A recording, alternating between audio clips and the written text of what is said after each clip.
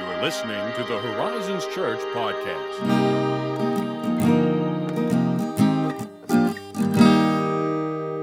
I was seriously, for the probably 30th time, about to make the who talks first? Do I talk first? Do you talk first joke? It's too many times. We've done it at least 3, I believe. Yeah. And had the exact same conversation Every twice. single. At least, yeah, for sure. Yeah. Well, I talked first, so. Yeah, what a time.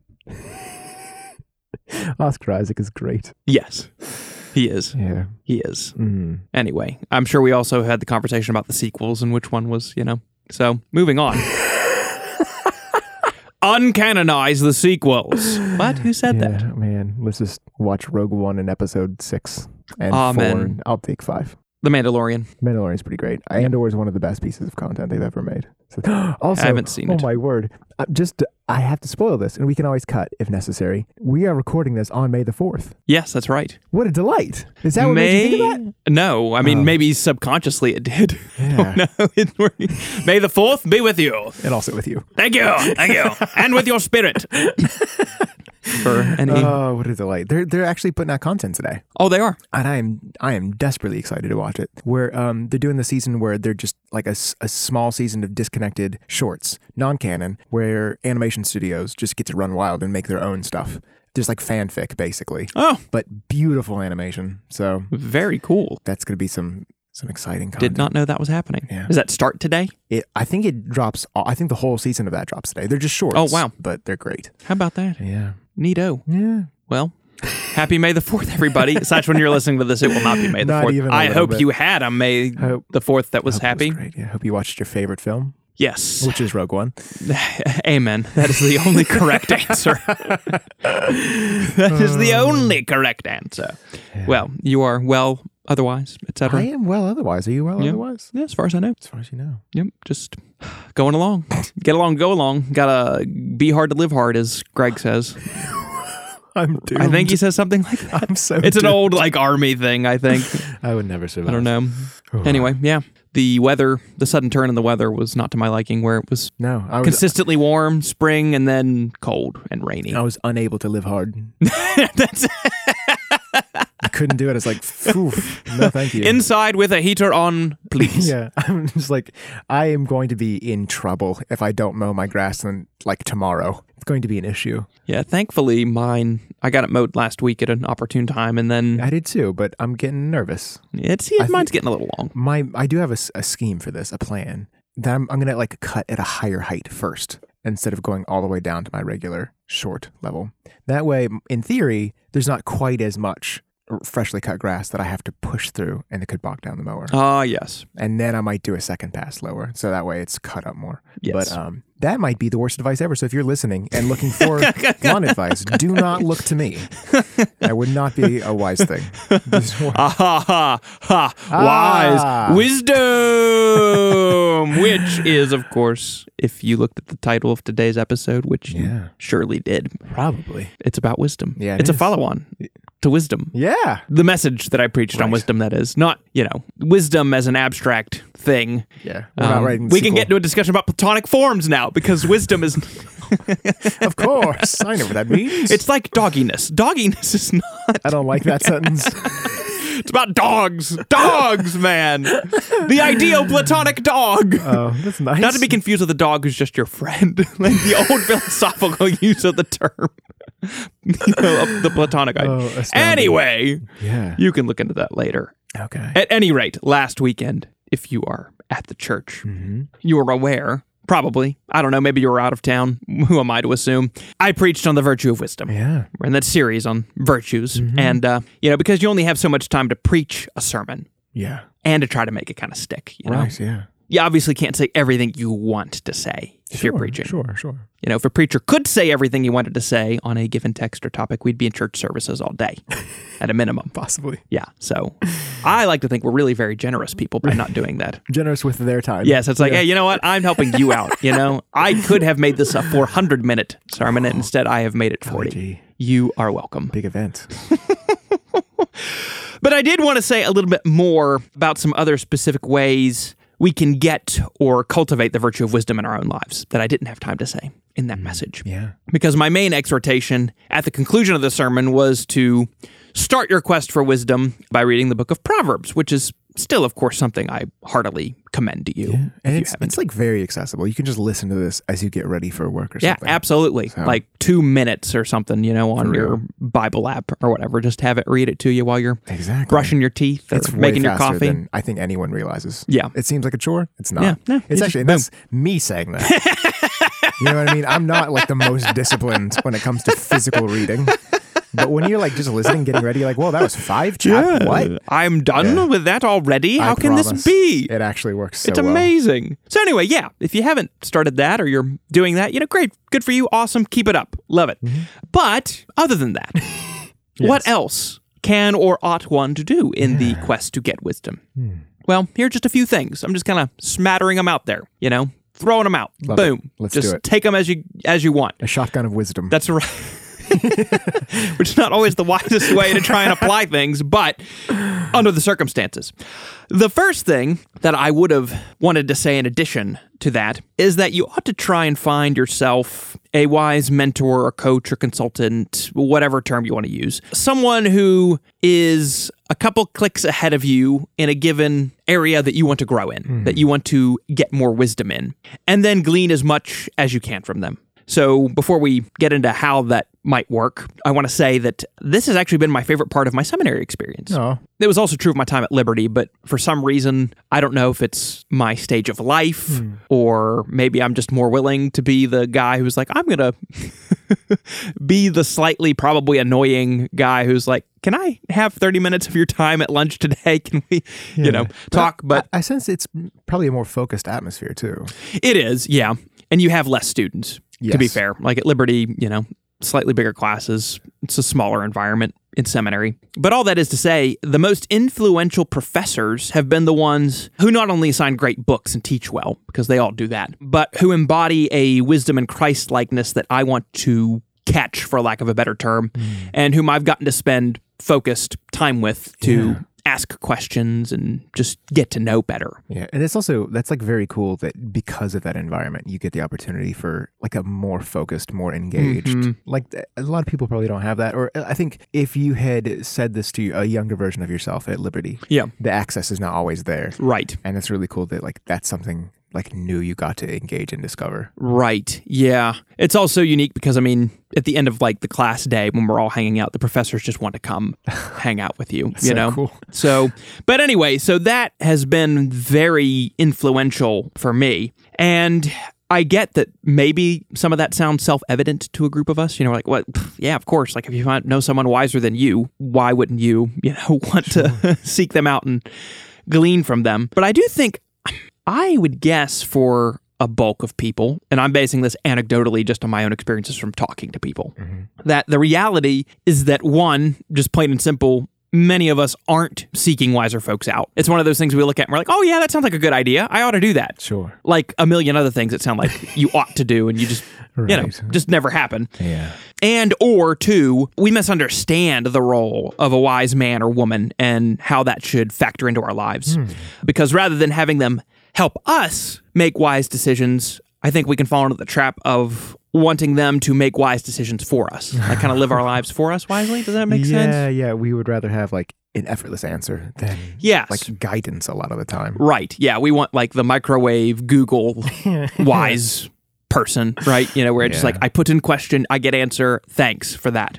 But they can't live our lives for us. No one can, because we're each held responsible for our own selves and our own lives, as scripture makes clear in places like Ezekiel 18 and elsewhere. So as far as not seeking wiser folks out, I think some of this might be just because we're aiming too high. Oh, really? Yeah, well, like, I think it's easy to look at some high-profile figure whom we just don't have access to. Oh, yeah. And we're like, well, I'd love to be mentored or helped or coached by them, but there's no way I'm ever, Yeah.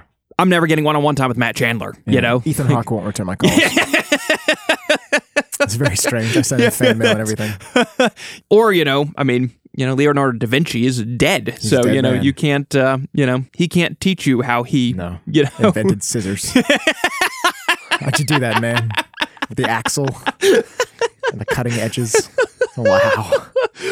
Oh, yeah. So, I mean, I think that's one part of the problem. So, in terms of that, I mean, you just have to think more realistically. Grandparents, supervisors at work, sports coaches in the local area, whatever the field may be, you may be able to stretch a little higher if they're local, but you need to think realistically. You know what I mean? But then I also think sometimes it just feels too intimidating to broach this subject. Because, like, what happens if they say no? Or what if this doesn't go the way I hoped it would? You know? Definitely. I think, like, how do you even ask that? Or what expectations do you set in that conversation? Like, how specific do you get so that it doesn't feel like you're like lashing them to every nuance of your life? That's right. Be my mentor in all things. My problems are your problems. I'm going to follow in your dust. I want to know how you brush your teeth in the morning. Left hand or right hand? Do you switch sides? It's hard. It's difficult to do that. I've tried. Yeah, there's no way I'm doing that. Inefficient, unwise use of my time, personally. No, that's a great question. And I think part of the way around that is not to ask someone broadly, hey, you're wise. Will you be my mentor? And then leave it at that. Right? Or however you'd word it if it's very general. Because that's too all-encompassing. Yeah. It's just too much. You might get someone who would say yes to that. If they say yes, I don't know if they are wise. Not, you know. That's strange. Yeah, because let's step out of the stream here for a minute. Side note. You, in very rare instances, like historically, as an example, a rabbi, a Jewish rabbi, is someone like you literally follow in their dust. Exactly. It's like everything they do, you're with them. Very rare exception where you get a case like that. Yeah, generally, if someone is living a full-time normal life, they might not be wise if they were just like, oh yeah, I'll do that. You know, like, oh, well, how are you going to... Debatable. Questionable. Because I do think most people are going to be overwhelmed by something like that. They're going to say, yeah, like, I don't know about that. I would literally never say yes to that. That's right. You must be in dire straits if you think I'm that far along. Like, I'm not in dire straits, but I don't feel like I'm so far along. Like, yeah, here's how you plan your life. Yeah. What? But, and here's just, again, before we get back into the stream, an interesting side note that I remember being a teenager. Funny, isn't that? I remember being a teenager. But I'm just curious if other people have this experience where I was, 13, 14, and looking at the 21 and 22-year-olds in my life and thinking, true. Wow, they have got it put together. They're 10 Look years at what they're doing. And they're actually 4. Yeah. Are you 2 decades older than me? No. Only 6 now. Oh, yeah. But like even just thinking about that and then wondering, like looking back, like how do other people... You have a great point in showing that, actually. That's kind of crazy to think about. Yeah. So you just never know. To some, how many... I am ancient. I suppose. Like, behold, the Ancient of Days.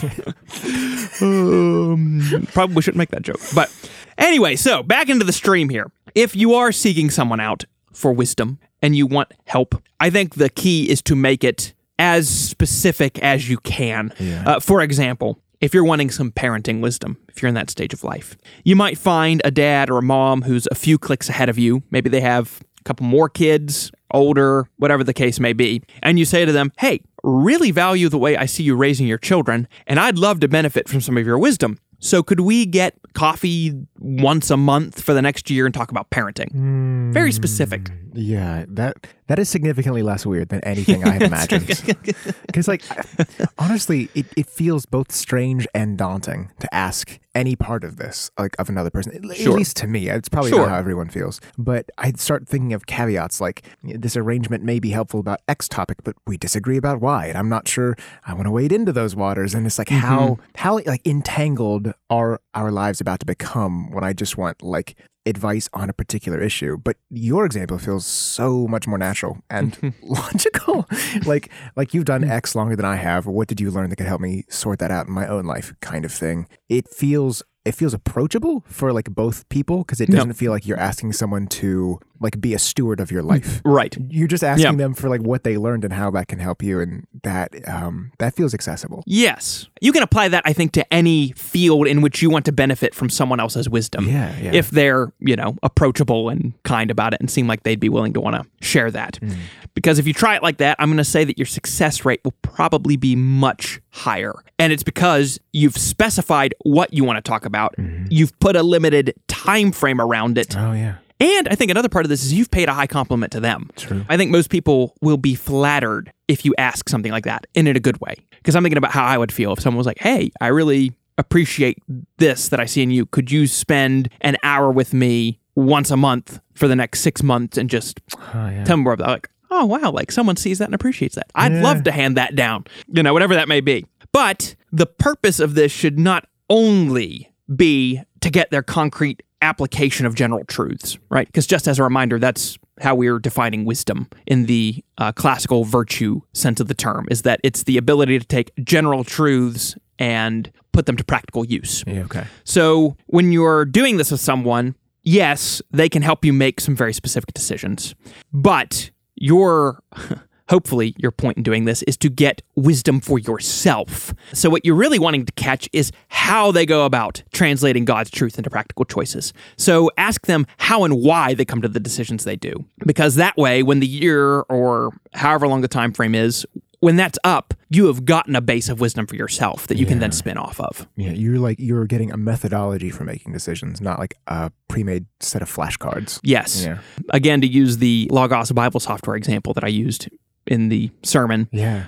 I learned a lot of tips from that guy named Morris Proctor, and because of the way he taught it, it's not as if I have to always go back onto the Logos website and put every single question I have about, like, how do I use this in Logos into the search engine there? Like, he taught me enough that I'm like, oh, no, I can figure it out now. Yeah. Like, I see, like, oh, he did this function this way. Okay, now if I try this function that way, it'll probably give me a different result. And sure enough, oh, yeah, that's how it's a base of wisdom. All right. So there's that side of things. But, and no one's going to be surprised that I'm saying this, I'd also be remiss to say that reading good books is another way to get the wisdom of your elders and have that poured into your own life, which is another benefit of reading that I don't think I've talked about a lot on the podcast necessarily. It's probably implicit, and I'm sure it's self-evident to most people, but always worth saying. Reading old books especially, you get benefits there you don't get with podcasts and movies because, like, for example, no one has yet made a movie about Augustine's Confessions,